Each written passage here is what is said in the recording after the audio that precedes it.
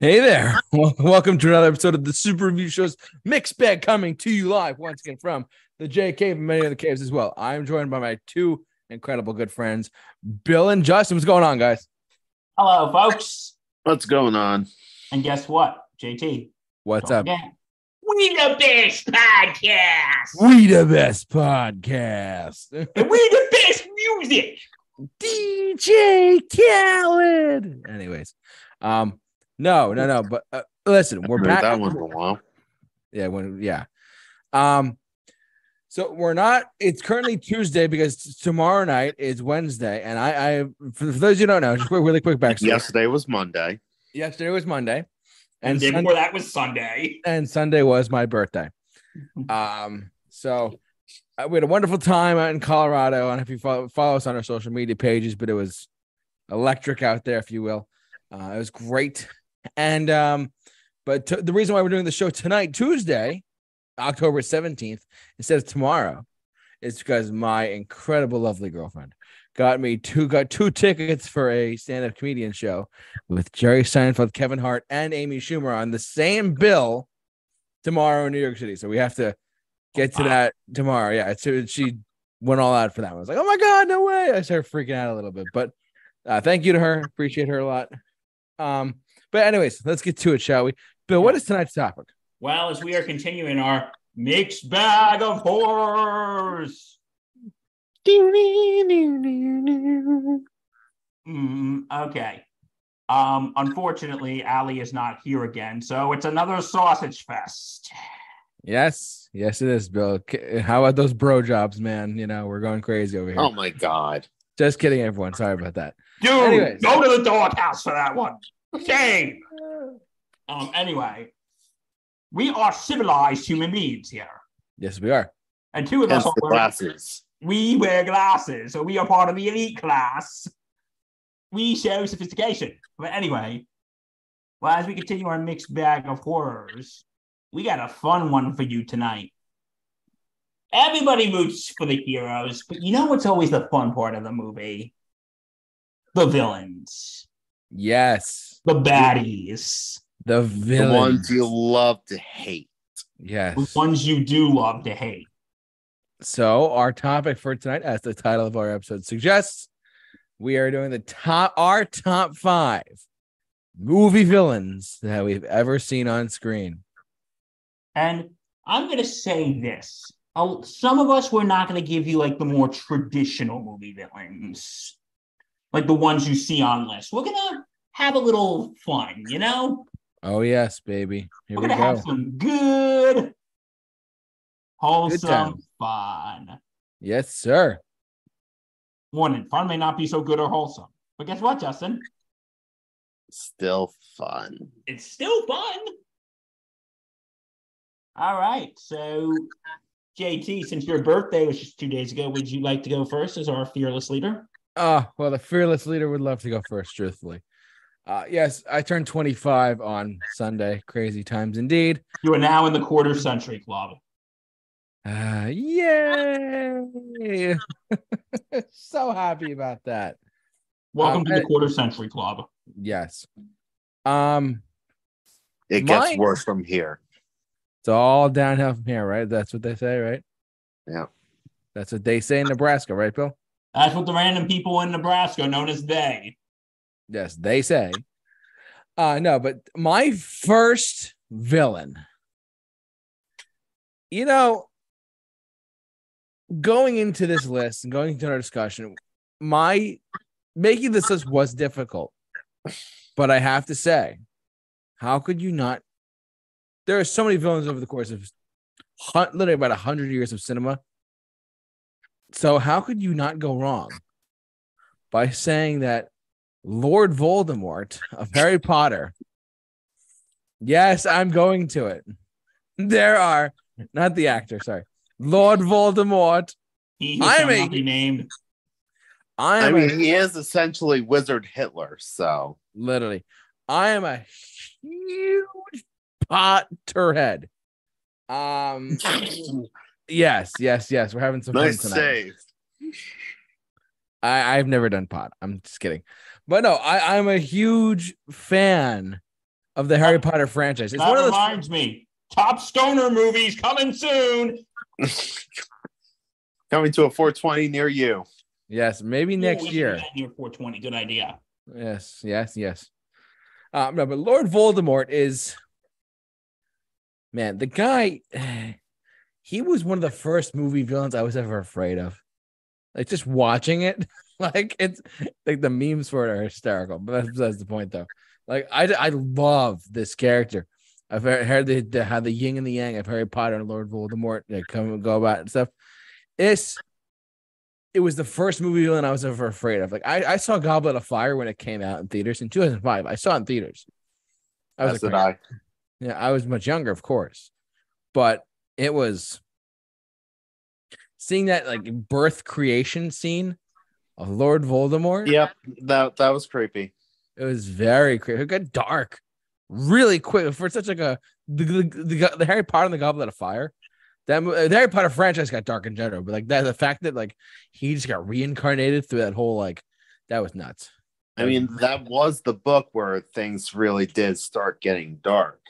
Oh, the movies kind of did it in Prisoner of Azkaban a little bit, but Goblet of Fire cemented it. It was crazy. Yeah, it really was cemented by Goblet of Fire. Yeah, but Lord Voldemort is one of those like, those iconic modern day villains in the modern age of cinema. Who's just like he's so sinister, so scary to be around, and Ralph Fiennes, the guy who played him, did a phenomenal job as well. Oh yeah, absolutely. Definitely inspired casting. Yes, and definitely an iconic villain. He's not on my list, but okay. I can definitely see him maybe in my top 10. Go ahead, Bill. Should I be embarrassed to say I've never watched a Harry Potter movie? No, not everyone has. As long as you watched all the Lord of the Rings movies.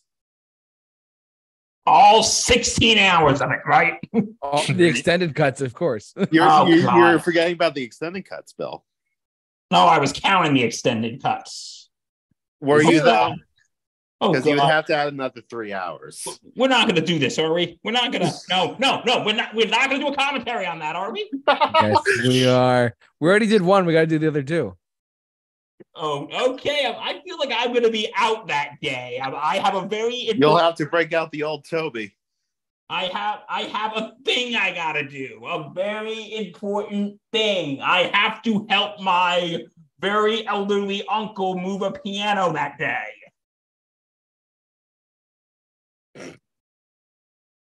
He has to tell me like months notice, so I'm afraid I'll be unfortunately unable to do that day. Oh man. Well, but this is my first pick though, Lord of Voldemort. I mean, we're getting back on track, of course. But yes, for the record though, we did do a Lord of the Rings, the Fellowship of the Ring extended edition movie commentary. Now we have to do the other two. That we'll work on that. We're gonna have Justin over. No. That's okay. We'll have to do just me and Bill then. Hold on, guys. Take your time. I'll probably fall asleep. But yeah, Lord Voldemort, though, one of the most powerful villains in all of the Harry Potter world, or just in general, he's just so like iconic and so like sinister and evil, like literally just frightening. So that's my first pick. Is Lord Voldemort. But anyway, sorry, I'm thinking of memes all of a sudden for him. Anyways, okay, but be honest. You laughed when he hugged Draco. Yeah, right? I did. Yeah. Draco. Anyways, Justin, why don't you go next? What's your number 5? Okay, so originally I was gonna choose as my number 5 the iconic Hans Landa from Die Hard. But then I realized there's someone more evil than Hans in a Die Hard-like movie for a single reason. I'm talking about Jimmy Martinez from Violent Night. I've never seen Violent Night, so. Really? I could have swore I saw this with you. No, you didn't. How do you say it? Jimmy what? The one where what's his name? David Harbour plays Santa Claus. Oh, this guy. Okay. And accidentally finds himself in the middle of a home invasion. Yeah. I actually, Bill, can you do your number 5 because I need to do something real quick. Okay, I can do that. And we'll get back to my number 5 when you're done. Yeah, Bill. So, Bill, what do you got? Okay. I have a weird choice. My number 5 is, I would have originally put him in my top 10, but I've watched this movie. I've watched this movie twice again recently. I've rewatched it over an amount of years. Yeah. And I just really want to talk about this villain. Sure. And that is Bill the Butcher from Gangs of New York. Oops, sorry. All right. Go ahead. Talk to me. Okay. Bill the Butcher is the head of the Natives gang of the 5 Points, portrayed brilliantly by the great Daniel Day-Lewis. What is so... Okay. For those of you who haven't seen Gangs of New York, I'm sorry, I got to give you some spoilers here. Bill the Butcher is the leader of the gangs known as the Natives, and he is shown in the beginning of the movie fighting with the Dead Rabbits gang of Irish immigrants. The leader, Priest Vallon, played by the great Liam Neeson. And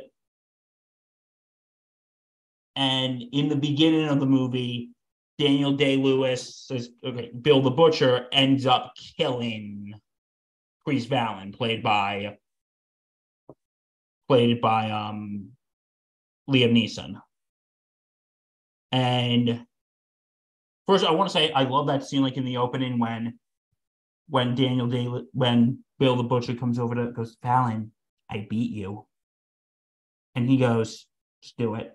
And Priest Vallon looks to his son Amsterdam, who as an adult is played by Leonardo DiCaprio, and he goes, son, don't look away, don't ever look away, and he'll just finish it. And Bill the Butcher ends up killing him right in front of his son. May I add, right in front of his son. Yikes. And then years later, it shows that he has risen to local prominent power with the help of Boss Tweed of Tammany Hall, played by, I forgot who he's played by, but okay, I think some of the things that make him a good villain is that some of his traits are very relatable. I don't mean relatable, I mean realistic, because one, the guy is a racist son of a bitch. Oh, yeah. He is a racist son of a bitch. He uses a lot of terms to defy immigrants, because this is when, there is this scene when he's first meeting Boss Tweed, and Boss Tweed is saying, every day I go down to the docks and get a big boiling hot pot of soup for the Irish. Okay, and by the way, Boss Tweed's no better. He's not doing it out of the goodness of his heart. He's doing it, if you know your history, he's doing it to get their votes. He's doing it to get their votes. Like in the opening scene, this is about Boss Tweed for 1 second, when they think Leonardo DiCaprio's character is coming off the boat, goes, what? Boss Tweed's out there, goes, welcome to America, son. Your long journey is over. Vote Tammany. But anyway, Bill the Butcher says, if only I had the guns, Mr. Tweed, I'd shoot every one of them the moment they got off the boat. Yikes. And in that conversation, I don't know what the real or the context of was, but this scene that he said is so chilling. He goes, when I close my hand, it becomes a fist. Just the way he says it. Like if a normal person said it, like JT, if I said to you, hey JT, when I close my hand, it becomes a fist. You would just say, okay, yeah, and? Yeah. But the way he says it, and the way they show him in slow motion. And like throughout the movie, he takes Leonardo DiCaprio's character under his wing. And yeah, but you know what? There is sort of like a sympathetic part to him now. Because there is a scene, not knowing that Leonardo DiCaprio is Liam Neeson's son. There's a scene like after someone attempts to kill him, which I have to admit, that scene is cool. Like somebody attempts to kill him, and this guy, he's like sitting there. The guy who killed him is like sitting there with rosary beads praying. And he says to Leonardo DiCaprio, what's he saying, boyo? And he's like, I think he's making his peace with God. He goes, well, he has to make his peace with me. Oh, wow. And yeah, but anyway, when he's recovering from the wound, he tells the story that not knowing that Leonardo DiCaprio, again, is Liam Neeson's son, he says, there was one man who was the most noble man I ever fought. And of course, he's talking about Liam Neeson's character. Mm-hmm. And you know what? I hated to kill him. I killed him right in front of his child.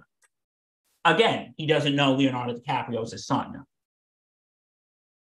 And he says, after I did it, I couldn't live with myself. So you know what I did? I cut my eye out. He literally cut his eye out. That's disgusting. No, they don't show it. Oh, well, still. And no, like there's a scene when he takes a blade and he hits his eye. He has a glass eye.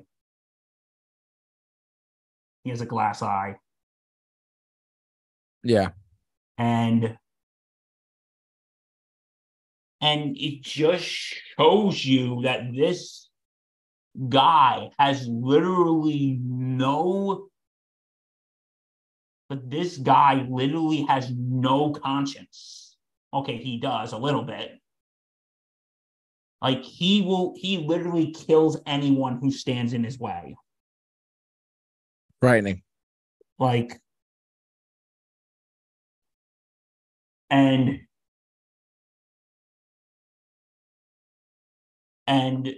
it's just, in Daniel Day-Lewis's performance, I got to give you some fun facts here. Marty Scorsese actually, because Daniel Day-Lewis was retired at the time. Yeah. Marty Scorsese begged him to come out of retirement. For this one role? Yes. Oh, wow. He begged him to come out of retirement. Wow. And also, here's something interesting. Welcome back, Justin. Glad to be back. Yeah, my pick is Bill the Butcher from Gangs of New York. Ooh, that's a good one. And I said that he basically has no conscience and kills anyone who stands in his way. Would you agree or disagree if you've seen the movie? I agree. And did you know, I was just telling JT, Marty Scorsese had to beg Daniel Day-Lewis to come out of retirement. Wow. To play this role. And also, I thought this was interesting. Daniel Day-Lewis actually took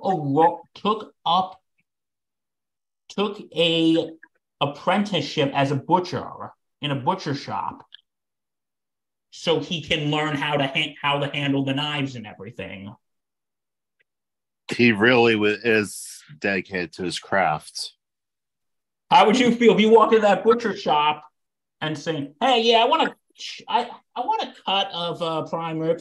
Wait a minute, is that Daniel Day-Lewis? But here's the thing: that man is such a chameleon that I don't even know if I would know what Daniel Day-Lewis actually looks like.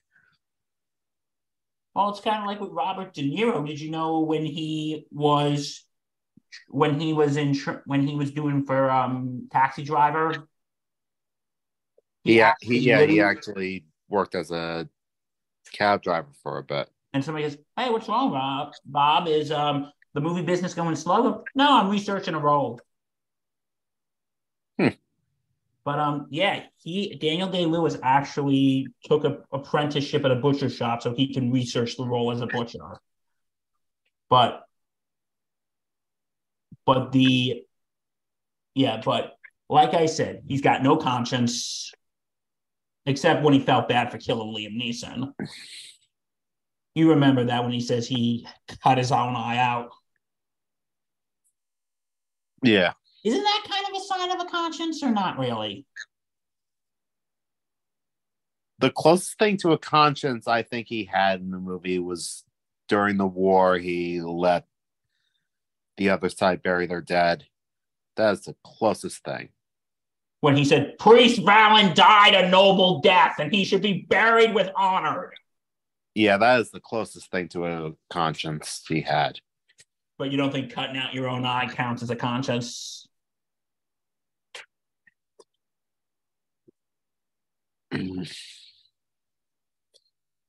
Cutting out your own eye just, it seems to me he's unhinged.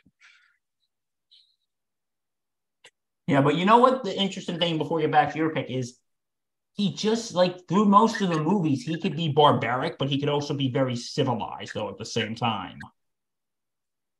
Yeah, that's a lot of his roles. Similar to There Will Be Blood. Would you laugh if I told you I haven't seen that? I haven't either. Okay, we gotta go watch that now.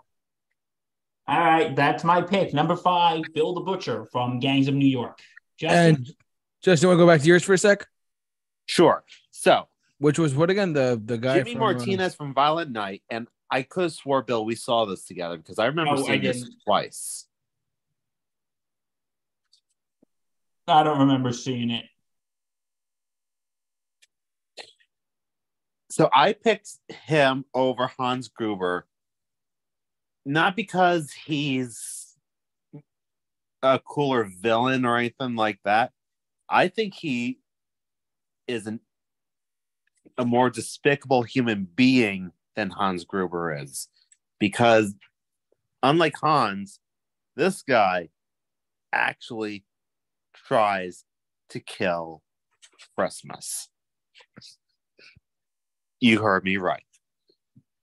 So a lot of the plot is similar to Die Hard.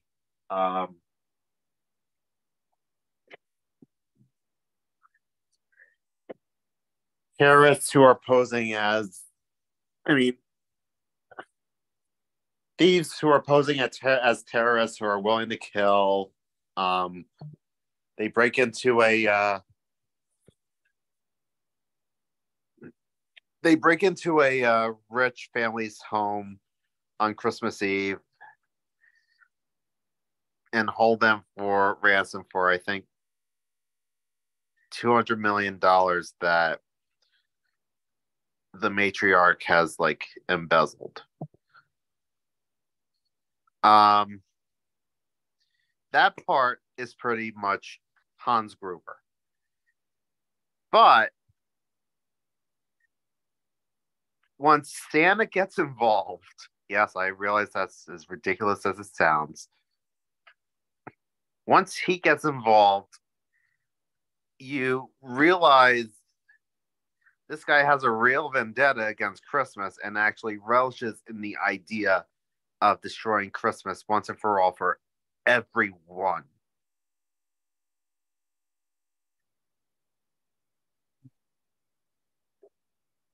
So, This is Hans Gruber with an extra Christmas hating vendetta. Just added on as bonus material.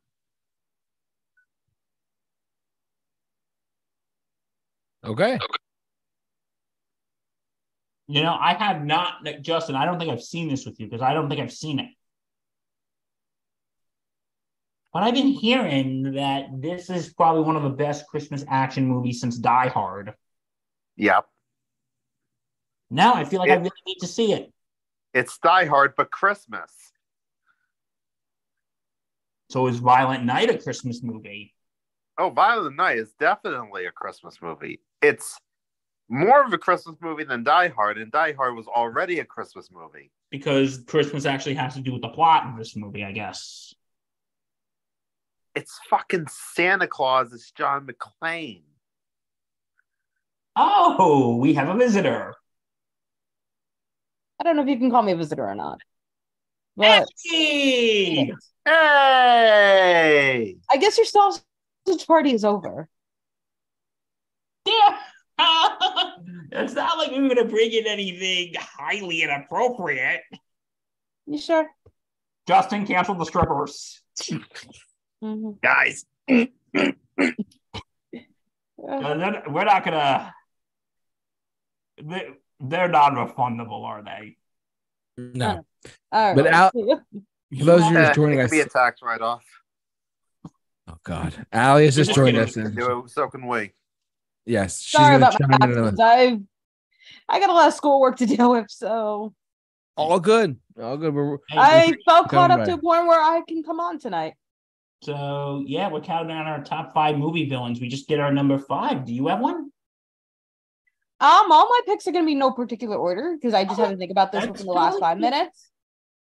But I'm surprised no one has mentioned Jack Torrance from The Shining. He's coming up. All right. We'll get to that. We're only on number 5. There's still I time. have no particular order, so just remember that. Yeah. Okay, so Jack Torrance is your first pick. Mm-hmm. All right. I mean, the buildup of his character. It is. It is crazy.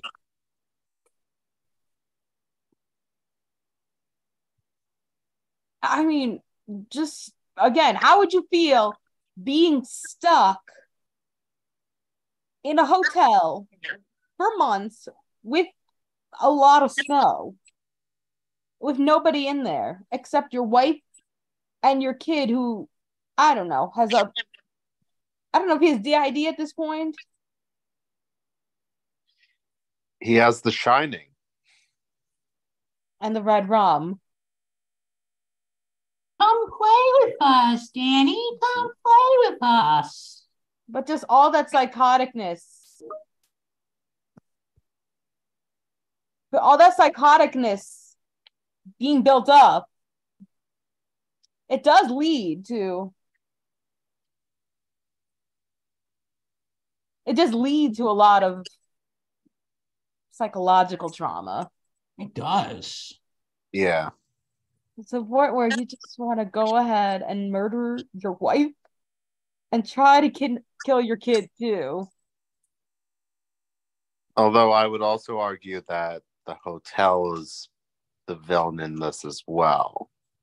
That's a good point because once you think about it, even Jack is the villain. Once you think about it, he really isn't. Once you think about it, right? And I'm not discounting your pick, Allie. Don't take it that way. Of what course. I'm just saying, this is a man who just totally goes insane. Mm-hmm. And you want to know something, Allie? Justin can confirm this. Stephen King didn't like The Shining, and he didn't. Am I right, Justin?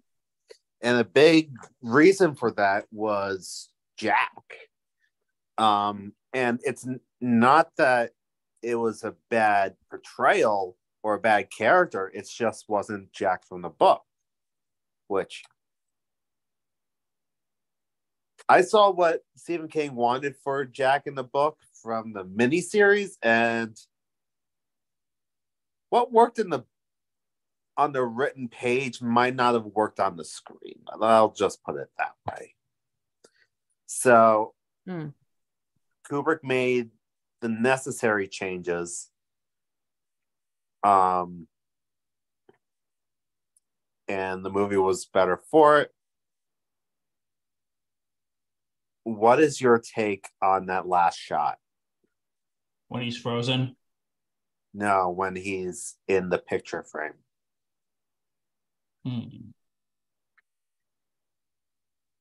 Who are you asking? Any of us? Mostly Allie. Say that again? What is your opinion on that last shot where he's revealed to be in the picture frame? He becomes one of the ghosts, I guess. I didn't know that. I didn't see that part at the ending. Like, I thought he froze himself to death. Wait, so you didn't know about the scene after that? No. Oh, wow. Oops. Spoilers. Sorry. No worries. Shame! But you know what? It just makes sense. He becomes one with the ghosts he's been with at the bar. Yeah. It's almost like it was trying to say, like, he's always been a part of the hotel. Mm-hmm. So it was only a matter of time that he came back home. Right. Which, yikes. And it was kind of creepy to see him again in Dr. Sleep, too. Like, even if it was just him as a ghost. Yes, that was creepy. Now that I do remember seeing with you, Justin.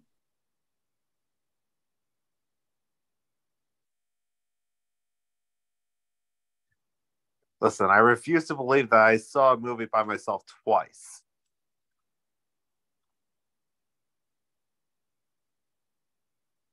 I saw that movie with somebody. And it wasn't Catherine. What, Dr. Sleep? No. Violent Night? Yes. Hmm.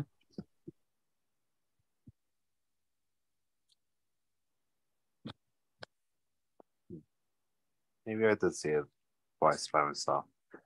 I don't know.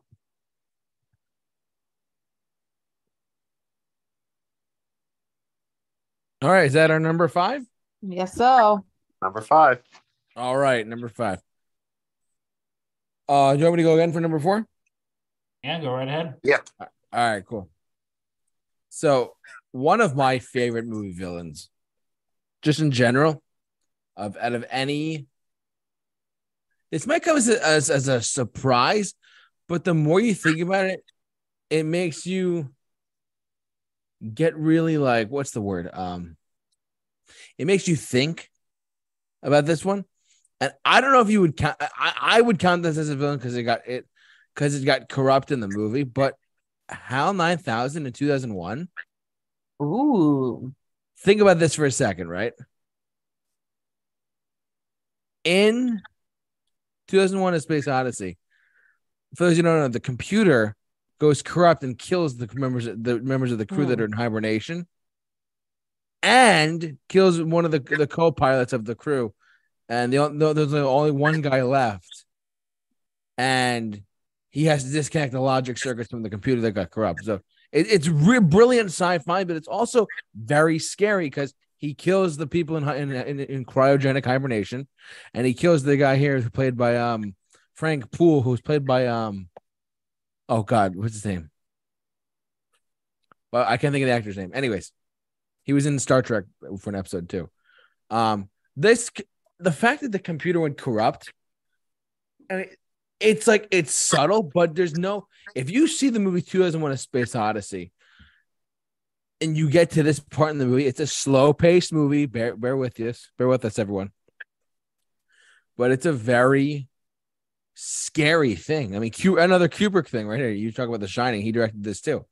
So it's not to get a little creepy about it, but we talk about AI now in today's world in 2023. We talk about like computers taking over and stuff like that, the Terminator or whatever. HAL 9000 was AI. He was a computer. So who's to say we don't take note from the past and we actually look forward to the future, but carefully. So I think studying this scene with HAL 9000 is a good idea. Truthfully, have you guys ever, just Justin? You've seen 2001, right? I've seen bits and pieces of it. Okay, I don't think Bill or Ali has, but I have not seen it. It's a very slow paced movie, but it's one of my favorite movies of all time. It just is. It's something so ominous about it. The Kubrick's direction, the pacing of it. It's a work of art, but Hal is the villain in the movie. If you watch the sequel, they later fix him up, whatever it's called. In 2010, the year he made contact, they fix him up and they put him back together. It turns out he was corrupt by something else. The plot line's pretty cool, but yeah, that's my number 4 is the computer, the AI computer from 2001: A Space Odyssey. Had to bring it up. So, Bill, you want to go next? Or you want Justin to go next? Who wants to go next? You know what? How about Justin? You go next. Okay. Justin, talk to us. Number 4. So That's my how you did number it last time around. I really struggle with the placement of these next 4. It's been all over the place. But ultimately, I decided on this placement. Number 4 for me is Thanos. Are you kidding me? I actually had Thanos on my list too. Guess what that means? I know though. 1, 2, 3. They swiped right. Right. Hey, how about that? Who's buying dinner? So Sorry. it's hard to argue about his merit because the proof is right there. Mm-hmm. Like, you took a villain that I'll be honest, we weren't really taking all that seriously in the build-up. Like, we were kind of laughing by the time they showed him in Age of Ultron in the mid-credit scene going, fine, I'll do it myself. Yeah, I remember that. At that point, we kind of like were losing interest. Arguably in the same way that we're kind of losing interest of Kang right now. Keep that in mind. Yeah, that is true. I mean, the only times we saw King was in the Loki series, which he should be showing up this coming season. If you haven't watched it, go watch it. And the second time was the new Ant-Man movie, which was not all that good. Oh, but he was good in it. Mm-hmm.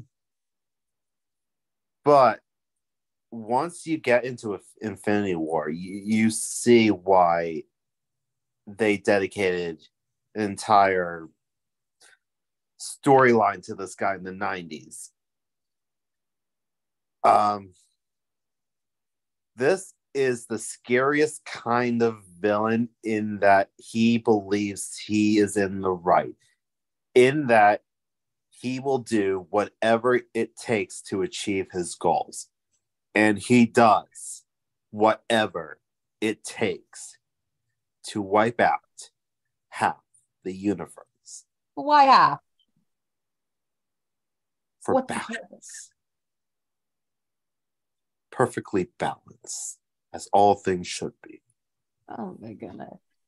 So if I had all 6 Infinity Stones and I could snap my fingers, I could vanish half the universe? Yeah, but you'll probably die because you're a puny human. puny god. Sorry. Done! Yeah, because I think what's so interesting about Thanos, Justin, is that you kind of empathize with him. To a degree. He wants to bring in Infinity War. He's that one you can sympathize with because he wants to balance to a world where there are limited resources. fighting, all that. But here's the thing. And this got brought up. Well, I think it got brought up in What If, at least. But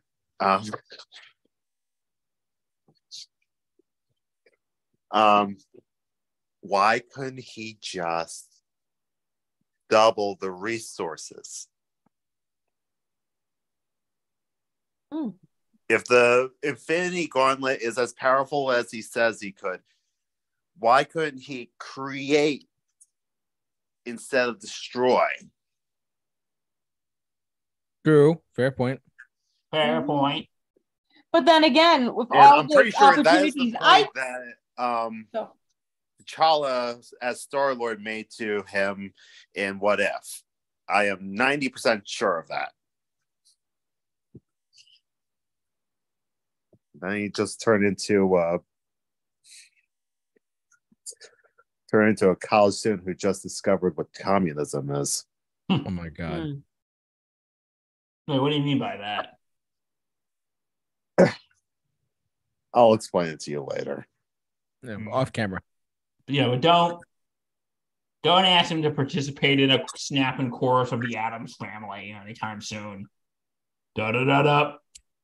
I swear, one of these days, honestly, this has been my dream because of Thanos and the Infinity Wars.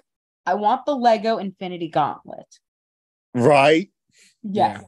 That's all I want. I want that Lego Infinity Gauntlet. So I could say I have it. And I put it together. Which means I am inevitable. I'm Iron Man. I mean, I'm invincible. That is another thing that we need to talk about because we talked about Thanos in Infinity War, who still had hope for the universe that once everything is said and done and once the dust is settled, the universe will be all the better for it. In Endgame, a more ruthless Thanos discovers that the dust will never settle, that the universe would never be able to move on, and that his quest is fruitless and he's better off just wiping out the entire universe and starting anew. I honestly thought he should have done that in the first place. This is a disillusioned Thanos. And that is the scariest kind of Thanos. And in the words of Scarlet Witch, Thanos in Infinity War was a merciful Thanos. This is an angry Thanos. Okay, let me ask you guys this. When this happened, which by the way, it has been now a year and a half. It has been now 6 months since the blip. It's going to be almost 6 months since and the blip. And today is the day of Tony Stark's sacrifice, might I add. Today? Yes. Today. October. Yep. According to the official MCU timeline. Wow, he died for our sins. Wow. Didn't know that. But have any of you guys did like the whole thing with the whole would you survive Thanos' snap? No, I didn't do that. You didn't.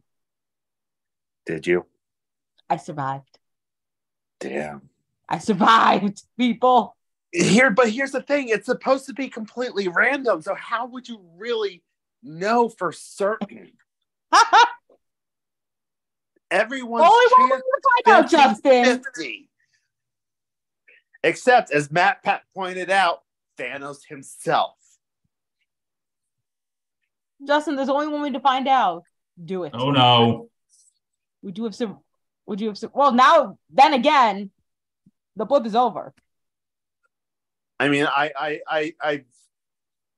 I've seen what happens when you get blipped. You feel weird for 5 seconds, and then you just feel like, oh, what just happened? Why is everything so weird? Where's my sister? Where's Natasha?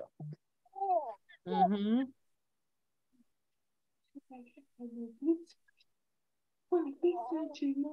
Oh, excuse me. Sorry. Anything else for Thanos, guys?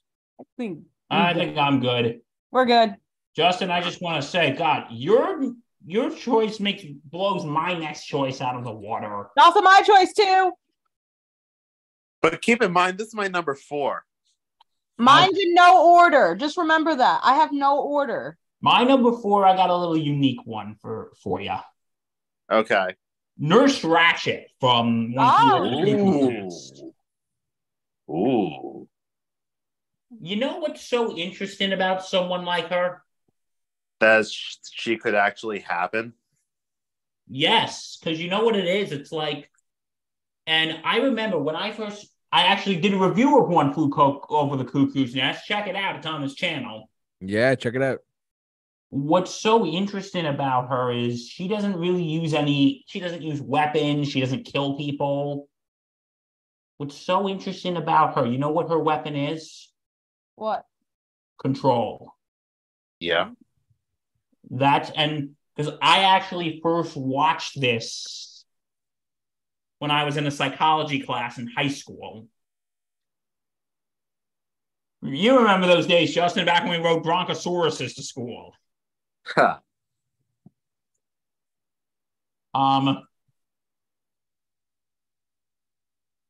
But anyway, what's so cool though, what's so interesting is I remember, like, there's that scene when they're trying to vote on something, they're in a meeting, and this one guy's trying to raise his hand. It was, oh, the meeting's over, doesn't count, sorry. That is basically a method of control, saying, no, I'm in control now. And other things that happen is what's so interesting. If you watch the movie, she doesn't really raise her voice. Have you guys ever noticed that? Justin, JT, have you guys ever noticed that? She never really yells. She never really raises her voice.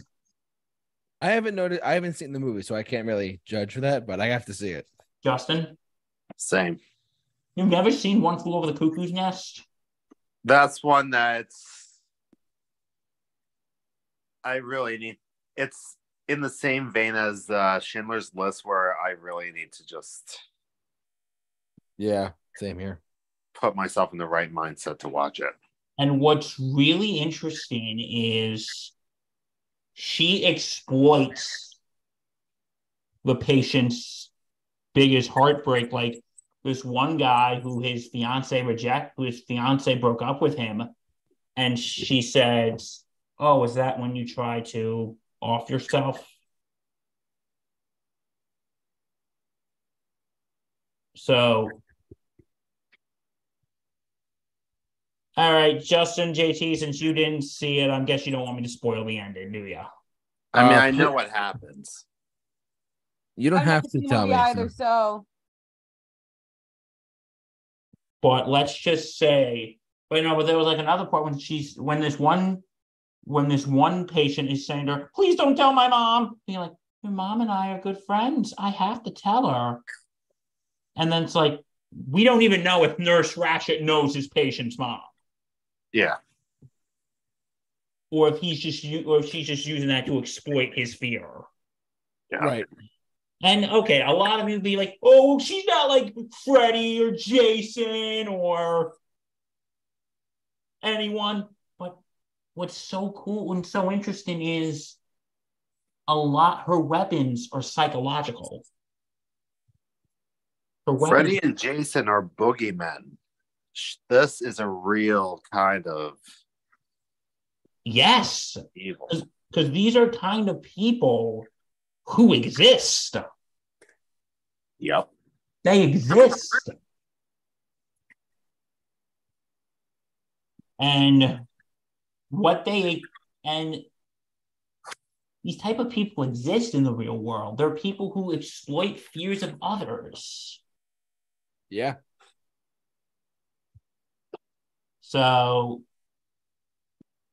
and yeah, what I think is so cool is she very rarely gets upset. She doesn't raise her voice. She just keeps that monotone and that very even keel, which she's basically keeping her poker face. You know what I mean? Yeah. And yeah, that's why and Nurse Ratched is number 4 on my list because of her psychological terror and control. And no, I haven't seen the Netflix series. I heard it's relatively middling. It's very relatively what? Middling. What does that mean? Meh.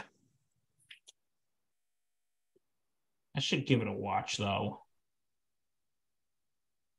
Okay, I yield. Allie, you got a number 4? Me? I was Thanos.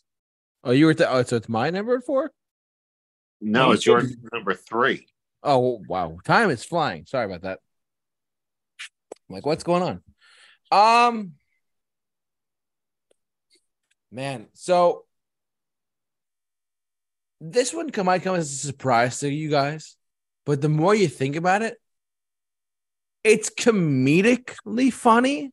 Like this character is comedic, but you hate his guts throughout all 3 movies, and especially the family line of them. You know where I'm going with this, right? Not really, but go ahead. Biff Tannen from Back to the Future. Ooh, interesting. Who does not hate? The person who plays Biff is actually he plays a couple characters on SpongeBob. He plays Tony Zuko in Batman the Animated Series. Really? So he went from Biff from Yeah. Back to the Future to being a voice actor. Yeah, you love to hate his guts. And what's funny is that Thomas F. Wilson's a really nice guy too. Yeah, I've heard similar. Yeah, and I'm just it came on the screen here, but I don't really care. Yes, it was slightly inspired by someone who's in the controversial media right now. We're not going to talk about it though. Nope, Yeah. not talking about Are you it. sure? Because it's huge. I mean, It is huge. Was it based on someone who held a certain office? Yeah, we're not going to talk about someone who's in legal troubles right now, which we will not mention because we're trying to be away from politics. I know. I just didn't know who he was based on. That's all. I just didn't know who he was based on. Loosely, but yeah, I mean, that's, okay. I actually didn't know he was based off of The that version person. in part 2.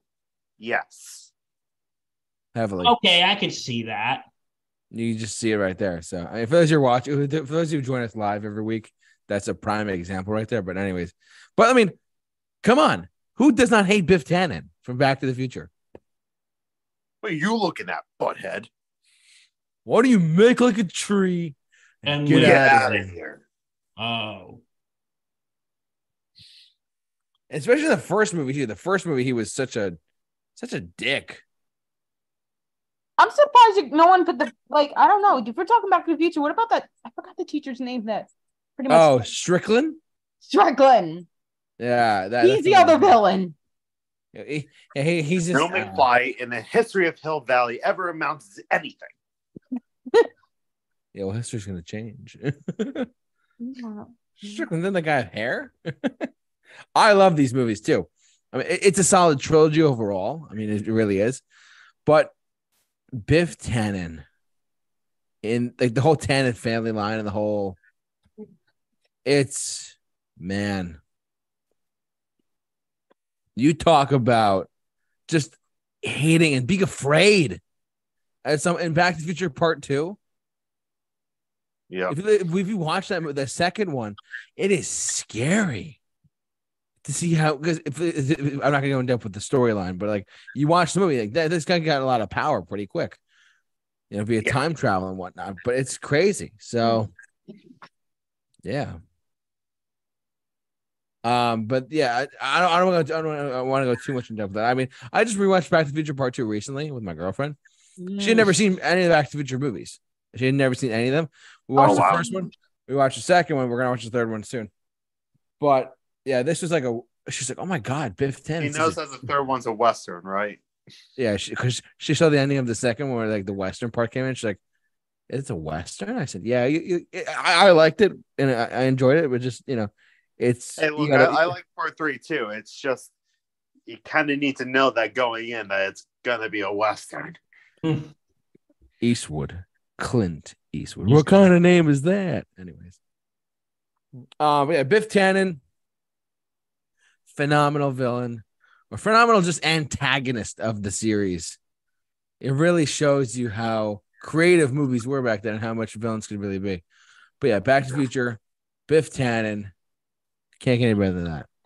That is my number 3. Who's up next? Justin, what do you got? Justin, you're next. So my number 3. This is going to be fun because now we get to splinter off into different iterations. My number 3 is the Joker. Guess what? Ooh. On yours too. Guess what that means? What? Now you see why I asked that question in the chat. So I guess we can both talk about this one, huh? Go for it, guys. Go for it. You know what that means, Justin? Say it with me. 1, 2, 3.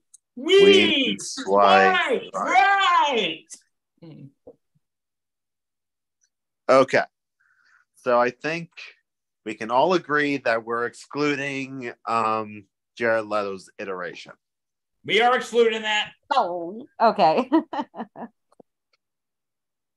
Because even in the ones that he was in, he wasn't really all that villainous. He was more of a distraction.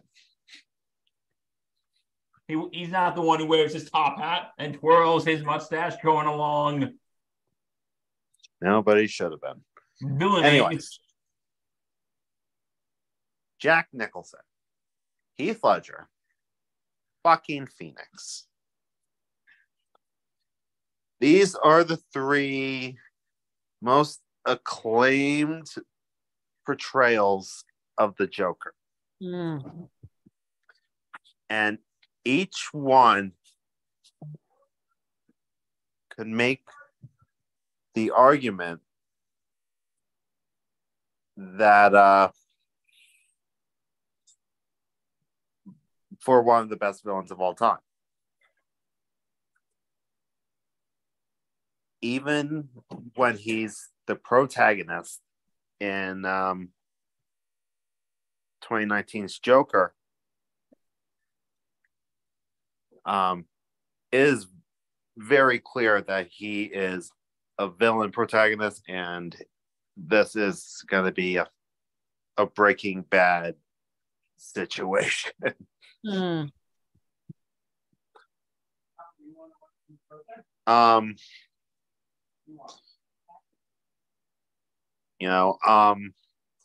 I still say that Jack Nicholson's portrayal is one of the funnest Jack Nicholson performances to watch in any of his movies.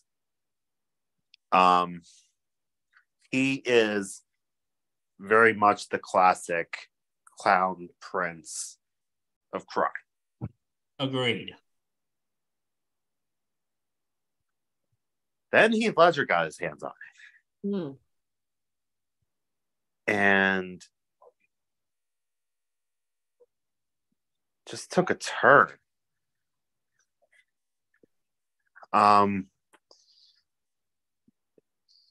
It was nihilistic. He was trying to deconstruct the world and make it as ugly as he is, just to watch the world burn.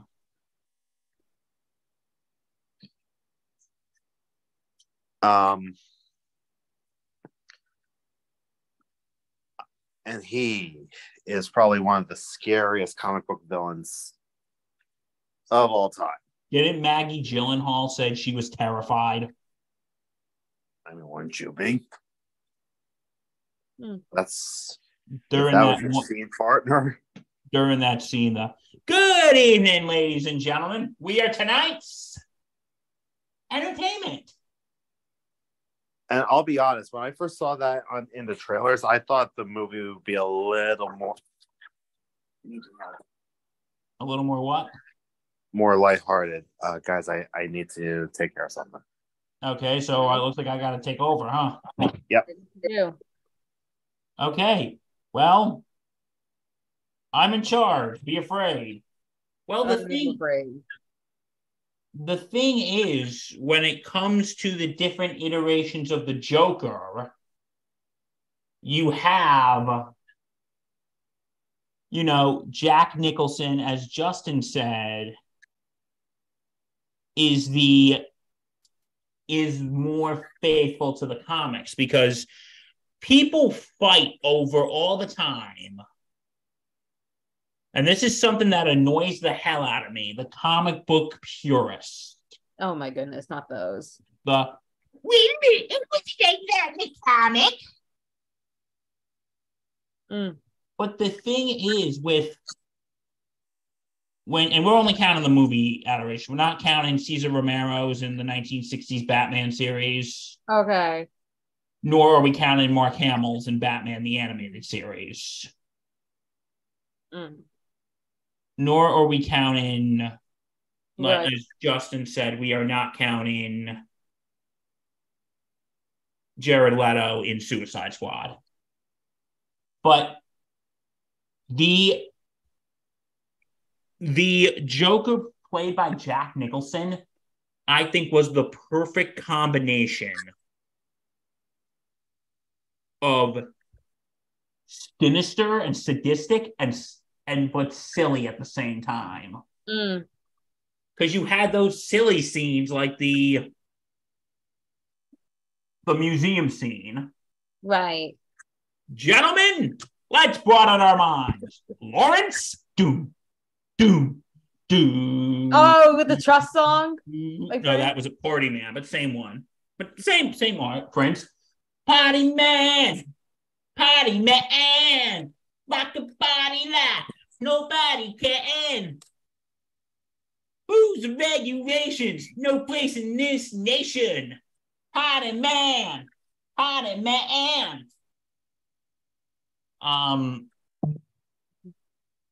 But just him saying the most silly random things like, what do you want in life? My face on the $1 bill. But if you see, like in the beginning when he makes his first appearance, to the mob boss, when he goes, you left me for a woman. A woman! Jack, maybe we can cut a deal. Jack. Oh, Jack Nicholson. Jack is dead, my friend. Jack is dead, my friend. From now on, you can call me Joker. And guess what, Justin? What? You can see, I'm a lot happier. A little song and dance. Yeah.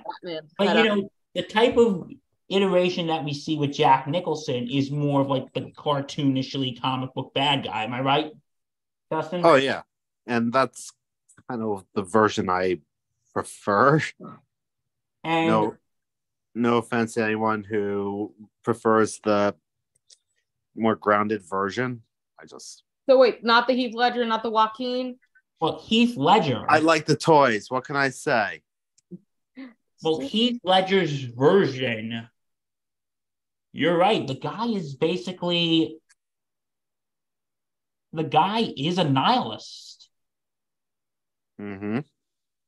Like, for the perfect description to describe Heath Ledger's Joker, he does it the same reason why a dog licks his you-know-what. Impulse. And, that quote from the now retired Michael Caine, we just should take this second to congratulate him on a wonderful career. Yeah, seriously. Like, not many people can say, not many people in that field can just say, I'm retired. Like, they're usually working until they die. So congratulations, Michael Caine, on a wonderful career. Great body of work. At 90 years old. And he closed it out with a great performance. So, But I love, that scene when he says what you just said, Justin. Some people just want to watch, the world burn. and that's him. Although And I'll say I think he plans it a little more than we give it credit for, because I'm sorry, you can't say that all of that was unplanned from the beginning. Mm. It was a little too everything falling into place for it to be unplanned, for it to be impulsive.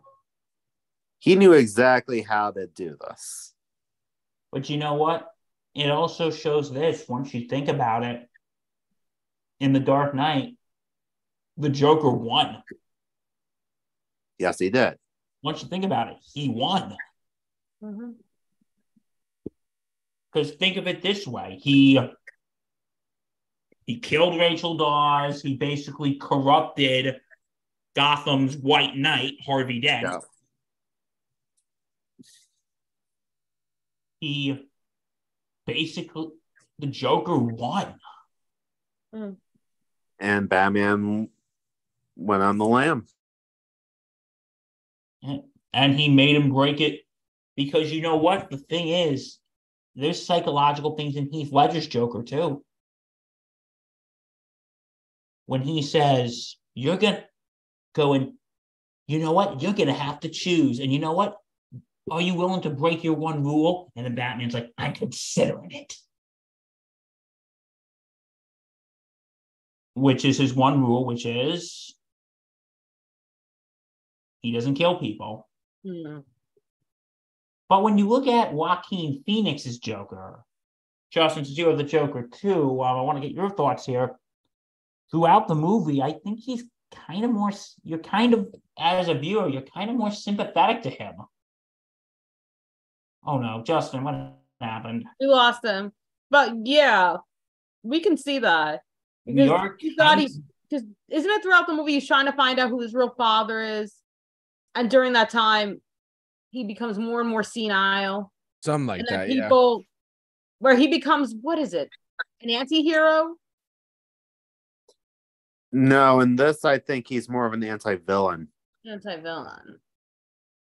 Because I think throughout the movie, at first, you kind of sympathize with him. Yeah.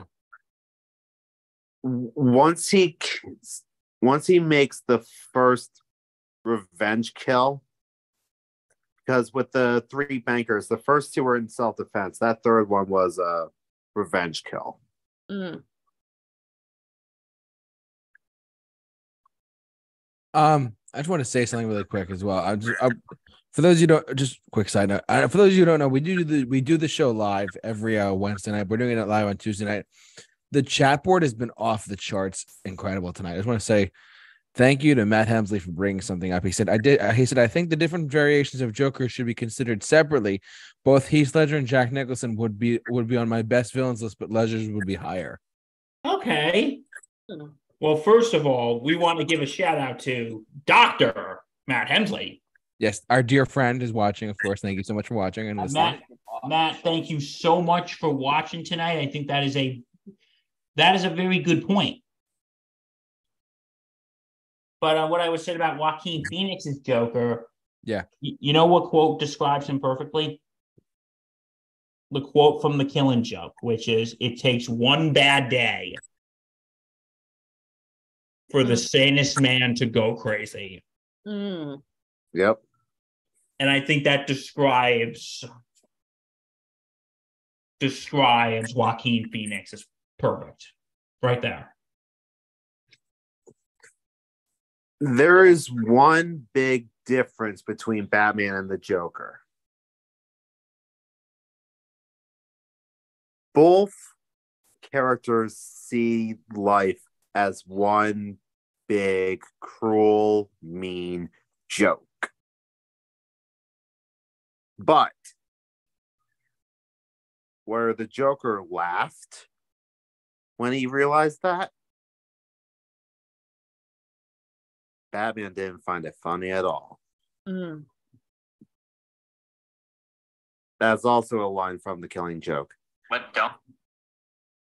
Because Joker asks Batman, why aren't you laughing? And his response, because I heard it before, and it wasn't funny the first time.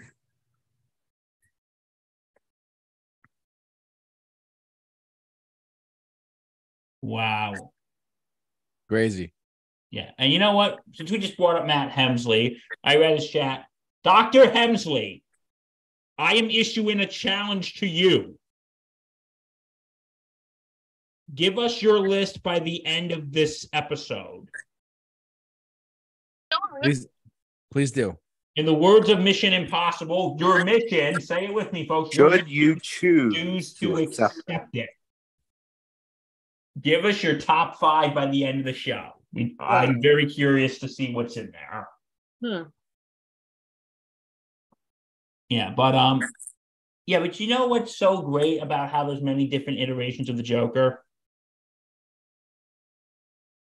It's like some people prefer the more if you prefer the more cartoony bad guy, you have Jack Nicholson. Or Cesar Romero if you really prefer something even campier. If you prefer the more realistic, grounded version, you have Heath Ledger. Well, I would put Joaquin Phoenix in there too, wouldn't you say? Yep. So and who knows, Barry Keoghan will be on the list one day too. That's what's so good about this is there's something for everyone.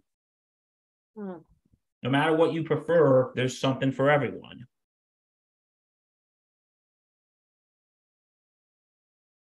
Oh, Hemsley said challenge accepted.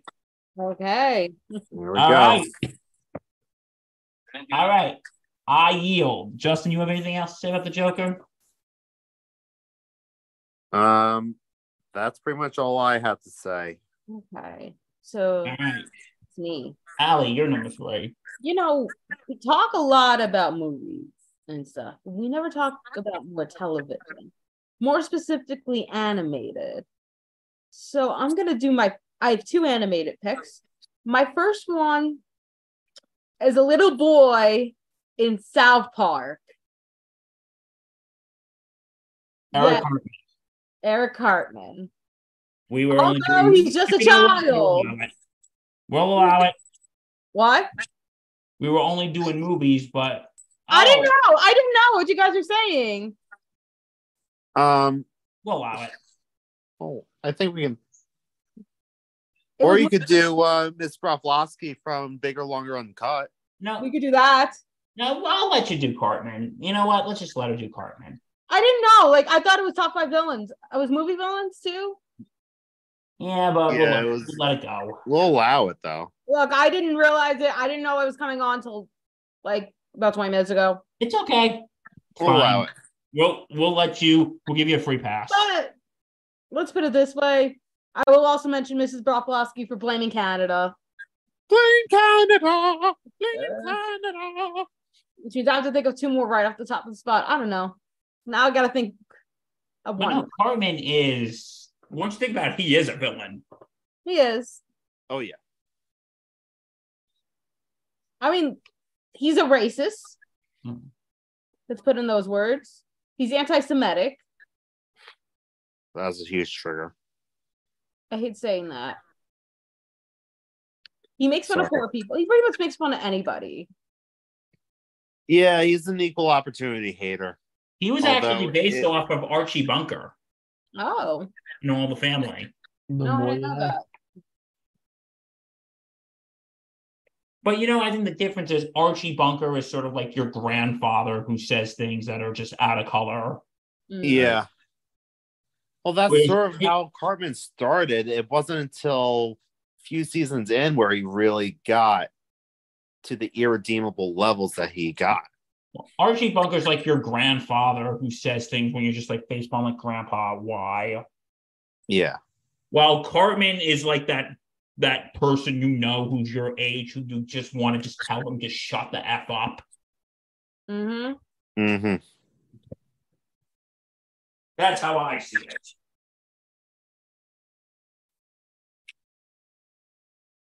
Right. And I feel like there's more villains.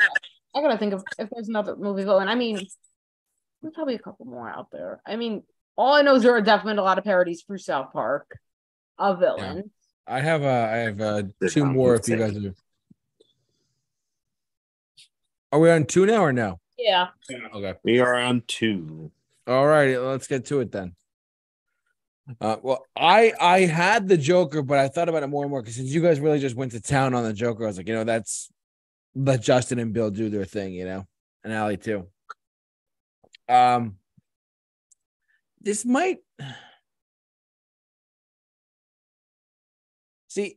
I'm gonna go the route. Oh no, actually, well, all right. I have 3 left, but but I have 2 tied for number 2. Okay. Okay. All right. If that's okay, I'm gonna break the rules just a little bit. It's my show. I can do what I want. All right. So at number 2, I literally couldn't decide this at all until like about 5 minutes ago. Number 2, I have the first one I want to start with is actually a comic book villain that has been excellent on screen in every iteration that we've seen, whether it be by Ian McKellen or by Michael Fassbender. And we're talking about Magneto from the X-Men films. There is so much freaking complexity with this character, and there's so much back history to him. If to our listeners out there who don't even know what we're talking about, literally just go and read X-Men comic books with Magneto and watch the iteration that Michael Fassbender and Ian McKellen play in X-Men Days of Future Past. That character is so freaking complex and so devastatingly evil at the same time, but so good. He is so much it's insane. I had to touch on him while I had the chance because he is an incredible complex character. You want to dive into the history of Marvel comic book villains? Magneto is one of them, so it's ridiculous. I had to touch on this character. Wasn't he based off of Malcolm X? I don't know. A little bit. Toward later iterations, I believe are. Yeah, but early iterations, no. But if we're talking about movies, specifically the movies, X-Men Days of Future Past, I think Days of Future Past had like the best iteration of both the older Magneto and the younger Magneto together. I think that was a really smart thing they did. Yeah, I saw that movie in theaters 5 times. Oh wow! I love this movie to death. It was so good. It was just so flawlessly done. But the fact that we got Ian McKellen back as the role, and we got Michael Fassbender playing that character, it was unbelievable. And listen, if you want to dive into the comic book side of things, yes. I mean, we're talking about movie villains, but it's a comic book character in a movie setting. The complexity of Magneto is unbelievable. If you want to go back, just do your homework a little bit and do some research on him. It's crazy. There's a lot of really, really, really unique history for him as a character. So I feel like his best character work was done in X-Men First Class. Yeah, that's fair. I think that's where you really got to get into the meat of what is driving Magneto as a character, and how powerful he can be. Actually, Days of Future Past demonstrated how powerful he can be. And X-Men Last Stand demonstrated as well. I mean, he freaking lifts up the Golden Gate Bridge. Yeah. But I will say, though, in First Class, what they did was they took a Magneto origin script and they combined it with the X-Men First Class storyline. Yes, and I thought that was brilliant. Yeah, it was a really good take, yeah. And one of my favorite lines in comic book movie history came from First Class. I was at the mercy of men who were just following orders. Never again. Yeah, that's very extremely menacing. And I love them. The X-Men series in general has been incredible. So, for the most part, but I don't want to spend too much time on him because I do have a tie for number 2. But this is Magneto, one of the best on-screen comic book character villains we ever, in my opinion, we've ever had, played by both Michael Fassbender and Ian McKellen. Ian McKellen first, though, of course. So there's that. Anyways, I digress. My other pick, it's my surprise to some of you, either one of you, because he first made his appearance on television in this property. But he was later cast, same actor, same everything, just in a movie setting. What am I talking about? And quite honestly, one of the most menacing. No, that's not a word. One of the most menacing lines. I said menacing. Sorry. One of the most menacing lines I've ever heard. That's just one line and one word. Khan! Oh my goodness. Jesus Christ. Listen, Star Trek 2, The Wrath of Khan, baby. You do not get any more menacing than Ricardo Montalban dressed up like a crazy freaking alien as Khan. I saw this movie in theaters on its re-release. All right. Last year. It was incredible. Just seeing it back on the big screen in general was awesome. But actually, to see this go, I've said this before and I'll say it again. If you have the opportunity to see a Fathom event re-release of certain films in theaters, do it. You get a different experience when you're in the theater watching some of these movies. You do. You really do. It's true. Sure you do. I've never really been a big Star Trek guy, so. No, I know you're not. What I'm saying is, though, if you go back and you look at if they ever re-release the theatrical run of Star Wars, like episodes 4, 5, and 6 in theaters, just hey, we're gonna re-release them to show the world the original cuts or whatever. That's never happening. It's never happening, but one of us can dream. One of us can have some wet dreams at some point. But anyways, some nerd wet dreams. What's that? Some nerd wet dream. Yeah, nerdgasms right there. But I mean, but if they ever re-release Star Wars in theaters, it might be worthwhile to see what they were gonna do before Disney bought Lucasfilm. They were doing it. They were gonna release Phantom Menace, then Attack of the Clones, then Disney. We ain't talking about Jar Jar and the Phantom Menace, okay? No, we're not. Don't worry. What I'm saying is, well, they already did the re-release of Phantom Menace when they did the 3D re-release. That's what I mean. And then they were going to do the other, other 5. Speaking of Star Wars, can we go to my option? Can I just finish up really quick and then we'll it's going to be my number 2 probably. So and my number 2. Oh God, here we go. Anyways, and probably JT's number 1. We're all just. Oh my God, it's a foursome. Oh my God, Bill, don't say it like that. Bill, that's Bill. Oh my God. Anyways, talks with you later, Bill. Long story short, Star Trek 2, The Wrath of Khan. If you, I said this before, I said it. If you can see a movie in theaters, like we saw E.T. back in theaters, my sister and I, we saw E.T. in theaters last year too. Phenomenal. There was just so much better in theaters. So, anyways, but Star Trek 2, The Wrath of Khan. Khan was so menacing on screen. So incredible to see him back on the big screen and just so enjoyable on so many different levels. I love this character so much. How much more iconic can you get than Khan? We'll see about that in a second. But that's my number 2. The Magneto and Khan are tied right there. Anyways, Justin, let's go.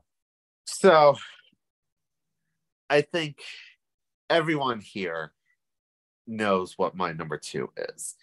And I think everyone here's surprised that it's not number 1. It's Viggo Mortensen from Lord of the Rings. No, I'm just kidding.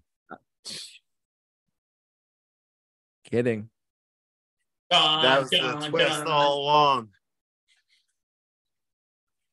He was Sauron the whole time. No. Yeah, it's Darth Vader.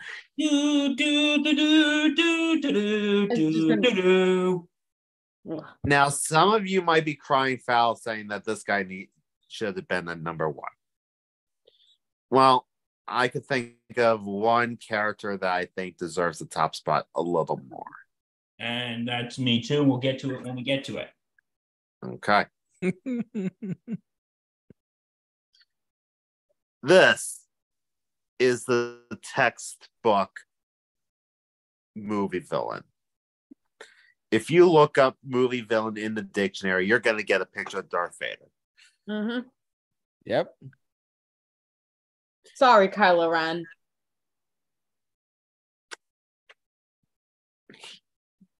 From the instant he walks on screen, your attention is on him.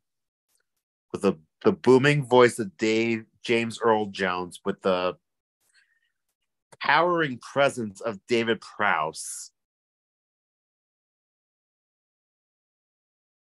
you just have one mean, lean Sith machine.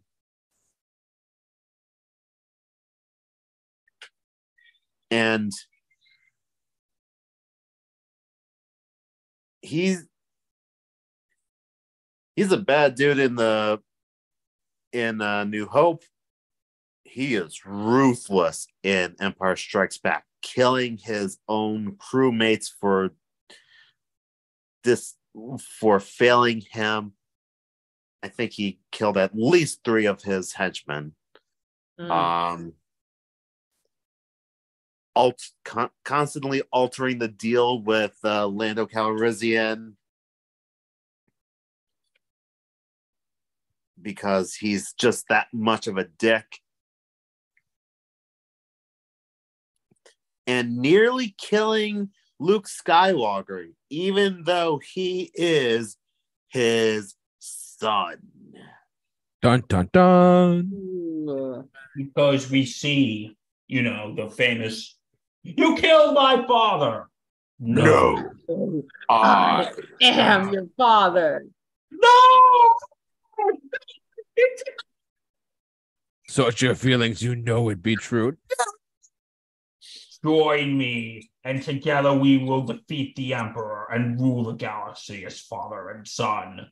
I tell my girlfriend that all the time. Here's the thing. Like, if it was just Star Wars New Hope, he wouldn't be all that interesting. He was just a cool villain.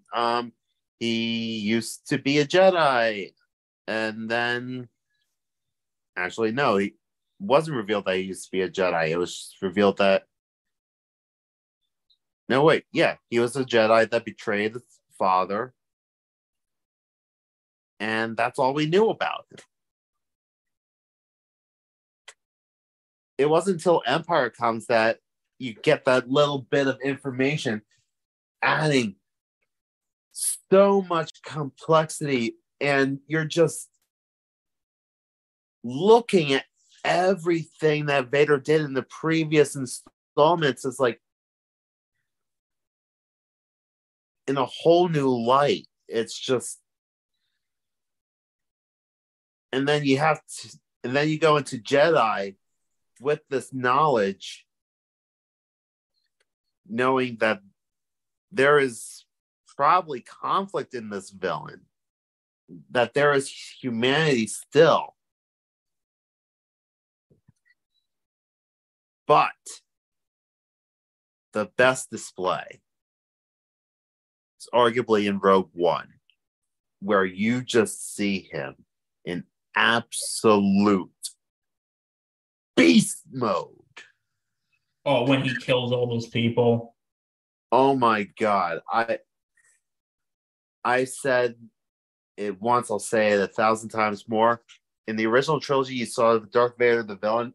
In Rogue One, you see Darth Vader, the force of nature. He, in that 2 minutes, was scarier than most horror movie villains. Where all you hear is his breathing apparatus, and all you see is his lightsaber ignite. Oh, I want that as a poster on my wall. Signed by James Earl Jones, mind you. And you know what? Say what you will about Kenobi. As a whole, probably not that great of a show. But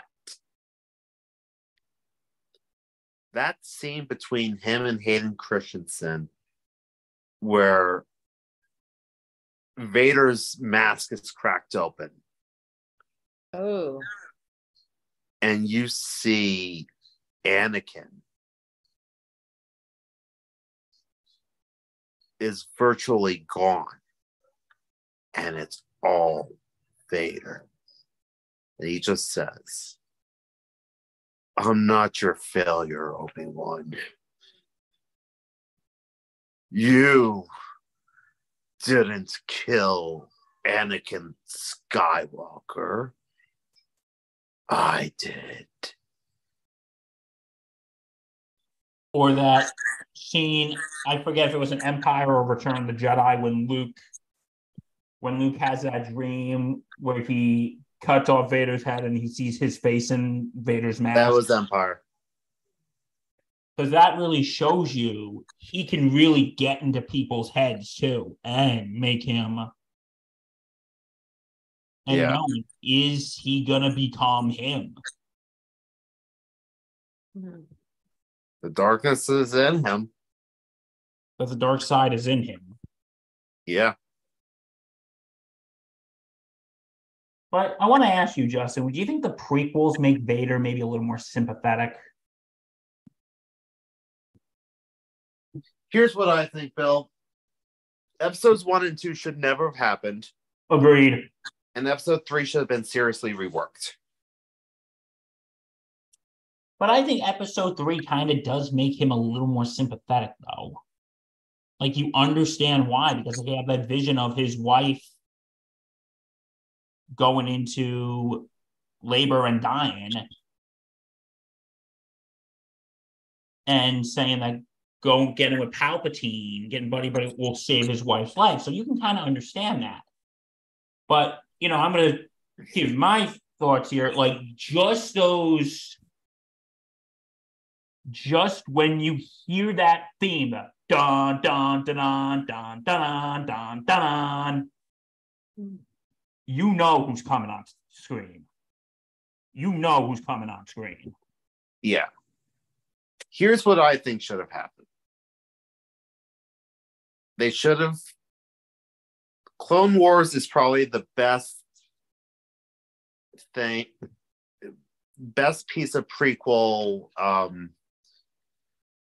story that you can get your hands on. Because you really get to see Anakin as a hero, but Anakin's gradual turn.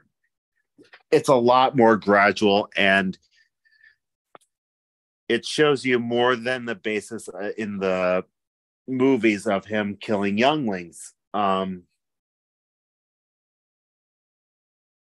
think there was an episode where he actually does become essentially Vader for a few minutes, and then his memory is wiped of the incident, more to show us that the darkness is there already. Allie, you had him as your number 2. Anything you'd like to say? I didn't have a number 2 pick. This isn't no order because this is all at the last second. I mean, okay. Gotta say he is a bit memorable in a way. Like, you definitely feel sorry for him for losing his wife. But then again, he also dealt with, it's like, what is it? I'm trying to explain it. He joined the dark side. He signed his soul. It was a deal with the devil. Mm-hmm. And eventually, the outside just became as ugly as the inside. Yep.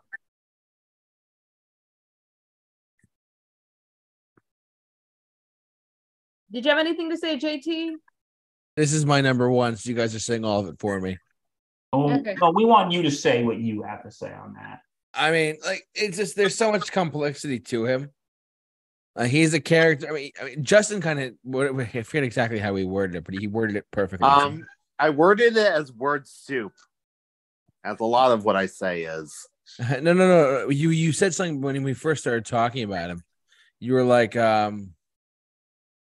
Lean, mean Sith machine. no. You said something about him like coming into like the moment you see him in like in a New Hope, you see him in the first one. Has a commanding presence. Right. But you hold on one sec.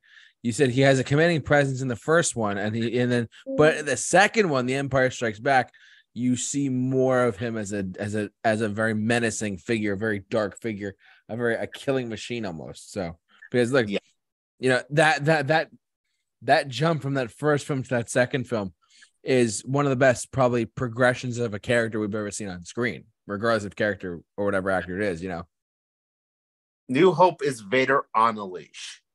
Yes, exactly. Empire is him off the leash. Thank you. So what's Jedi? Now, what is Jedi?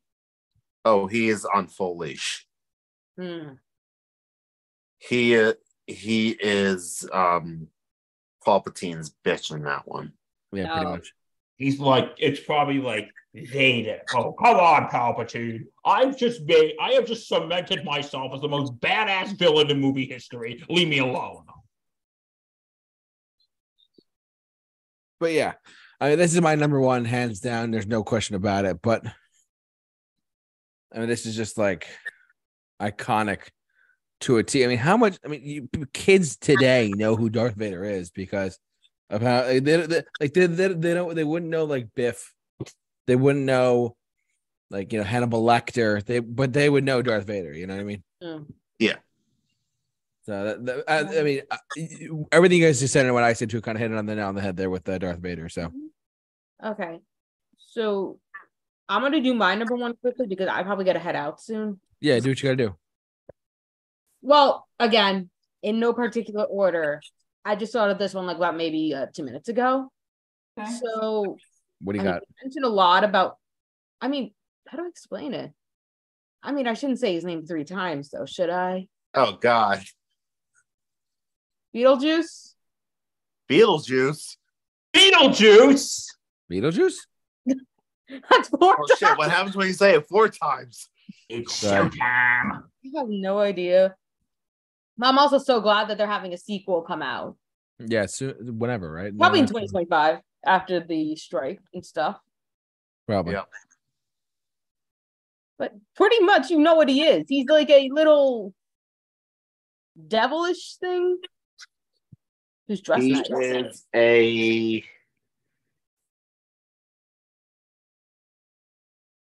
human exorcist. Yeah. Living exorcist. Something exorcist. Pretty much. And his whole ordeal, pretty much scaring people to death. And pedophilia in a way.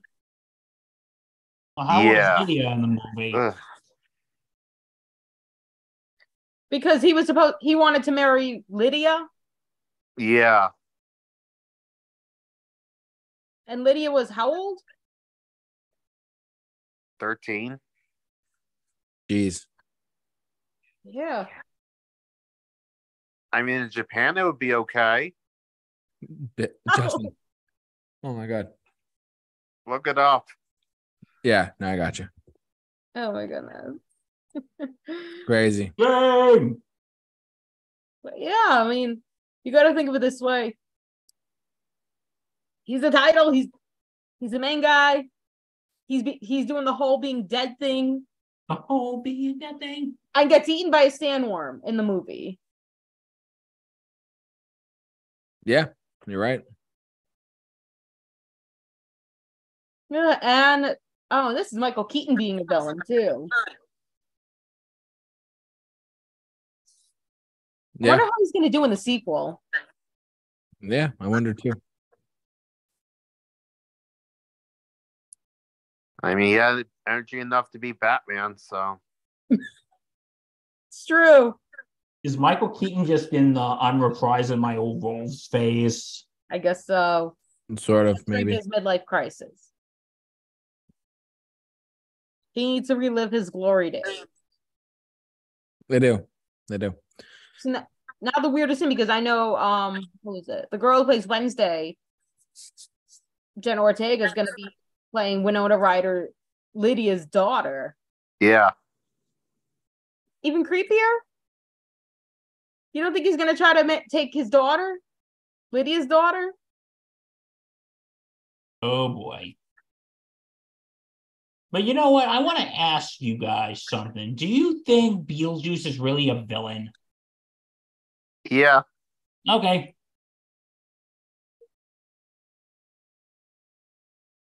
All right, cool. Anything else? Or that was Allie's number one. I said my number one. I didn't have again. It's just my final pick. Okay, all right. Yeah, well, there's one thing I want to say regarding Beetlejuice real quick. One thing. What do you got, Bill? Shake, shake, shake, Sinora. Shake your body, right? Work, Sinora. Work it all the time. All right. Justin, your number one pick? My number one pick. So, for my number one pick, I thought of the most evil, the most vile, the most repulsive villain I could think of. Who's that? And sometimes those type of villains are rooted in something very, very real. My pick for number one is Colonel Hans Landa. What was it again? Bastards. Oh, very interesting pick. How do you spell that? Colonel Hans, Hans, Landa, Landa. Portrayed by the great Christoph Waltz.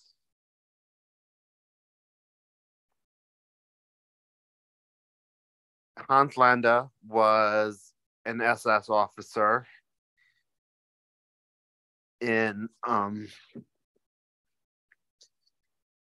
the movie. He is not a real person. I want to make this very clear. However, he was a part of a very real, very evil regime, the Nazi Party.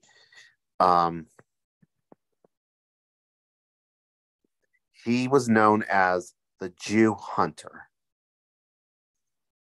He was manipulative, controlling, always thinking 5 steps ahead of everyone else, conniving, smarmy, charming at times, and his charm just adds to the scariness of him because he gets under your skin and he gets you into a sense of comfort, and then he pokes and prods for any sort of weakness that he can exploit in order to advance his agenda. And his agenda is the agenda of the Nazi Party, which is the final solution, which is the extermination of all the Jews. But in addition to this, Hans Landa is also an opportunist, because when he sees the opportunity of getting out of the war completely unscathed, he hops on it in the instant, betraying all of Germany and authoring a deal to end the war just so he can retire in a quiet life on Nantucket and be hailed a hero, when in reality he is one of the most despicable Nazis portrayed in the film. Ooh. I once told Bill where Hitchcock builds suspense through silence, Tarantino builds suspense in small talk, and it's on full display in the first sequence of the movie where Colonel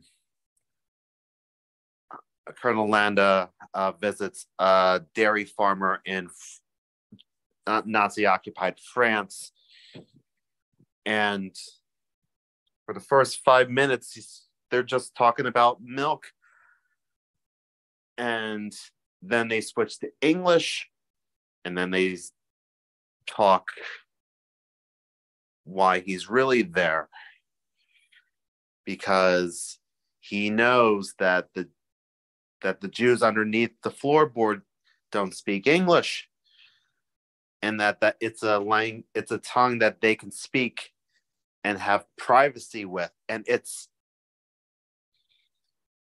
the screenplay is so smart and so clever, and he makes Colonel Landa one of those villains that you can't wait to see get his comeuppance. And when it seems like he's going to come out unscathed, you are seething in anger. But then the last scene happens. And he gets his comeuppance. And he finally gets said comeuppance. And you're like, fuck you, you Nazi piece of shit.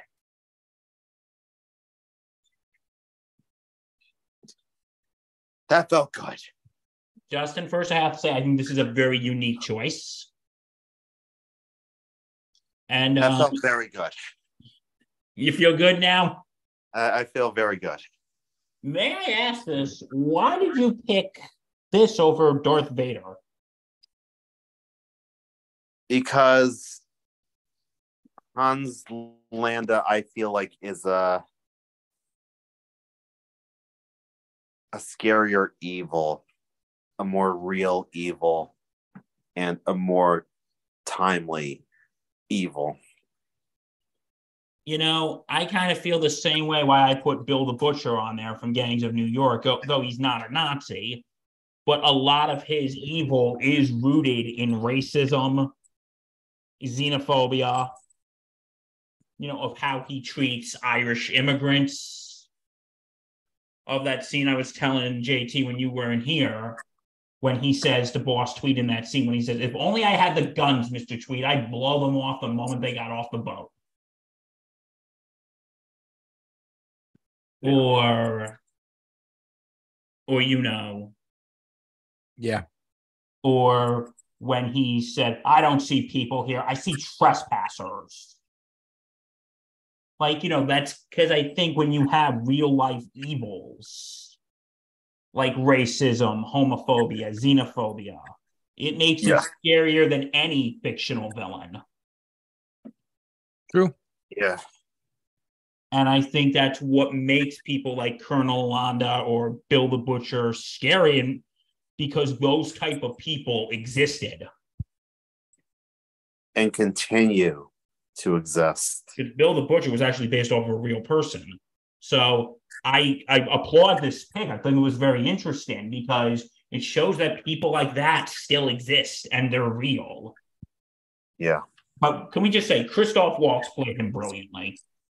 Very much so. Yeah. Okay, we ready for my number one pick? Shoot. Okay, I'm sorry, I'm going a little predictable here. I had his liver with a side of fava beans and a nice Chianti.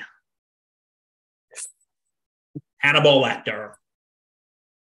I've only seen parts of the movie, but you gotta say, Hannibal Lecter is the face of pure evil.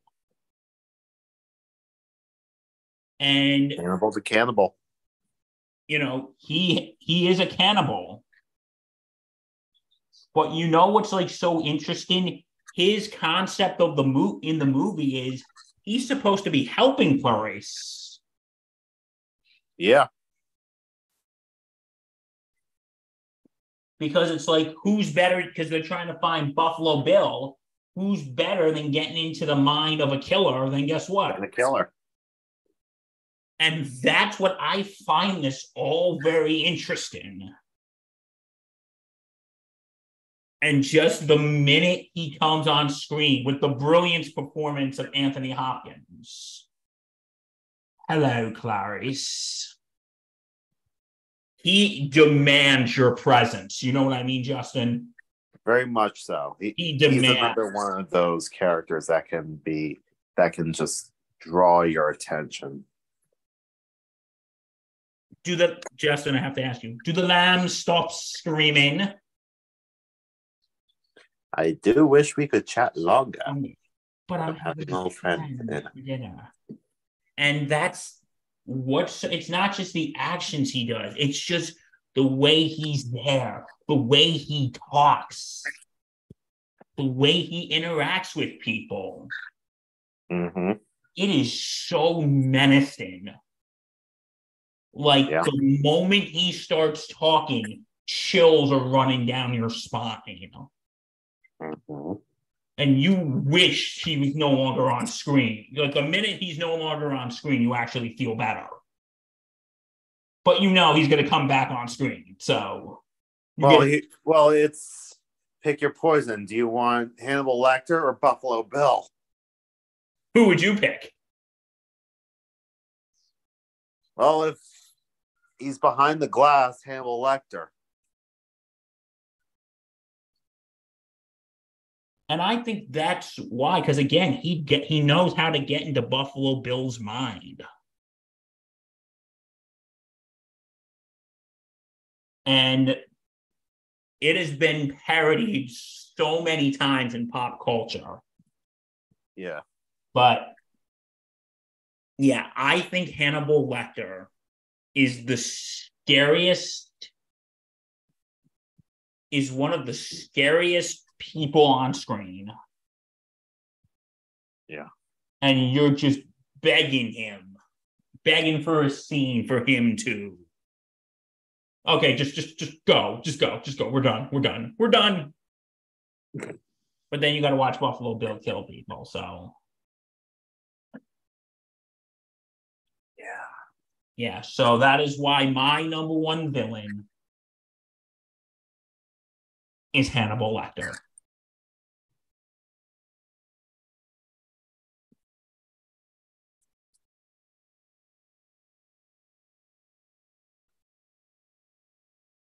All right. All right. So I think that's it. That will do it for us. Before we just wrap it up, I just want to say thank you to all of us, all you guys in the chat board, for helping us out. By the way, of chat board, did Mr. Hemsley ever?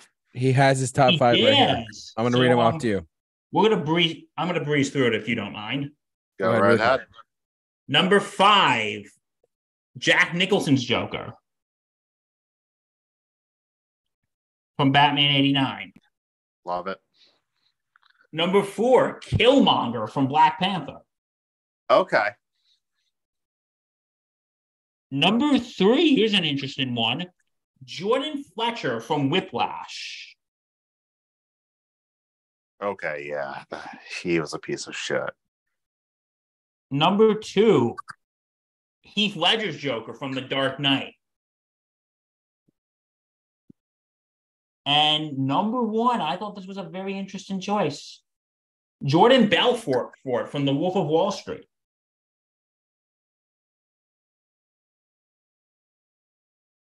Justin? That's interesting. That's an interesting pick, yeah. Well, I can kind of see it because, again, like what we were saying with Wanda and Butcher, those type of people exist.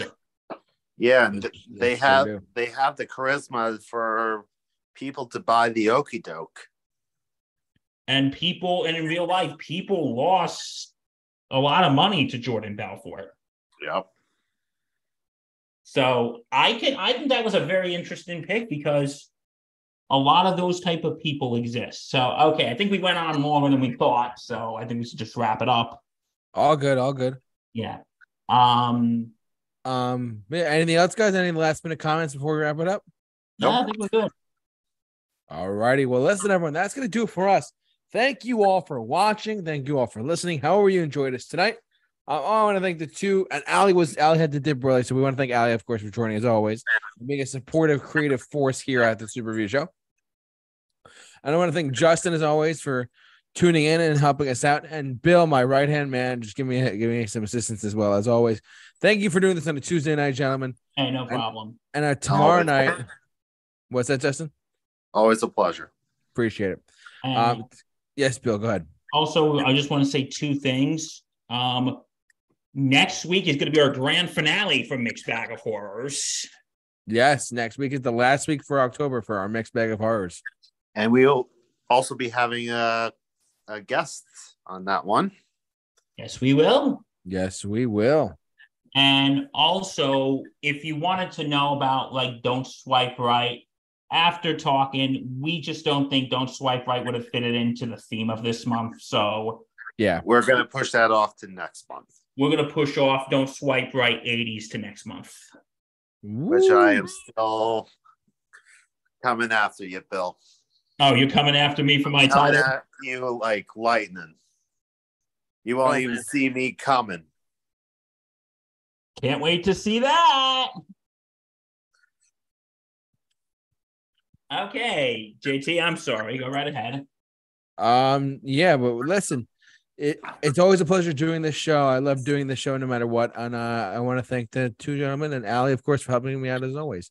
But if you like what you see here, subscribe to our YouTube channel.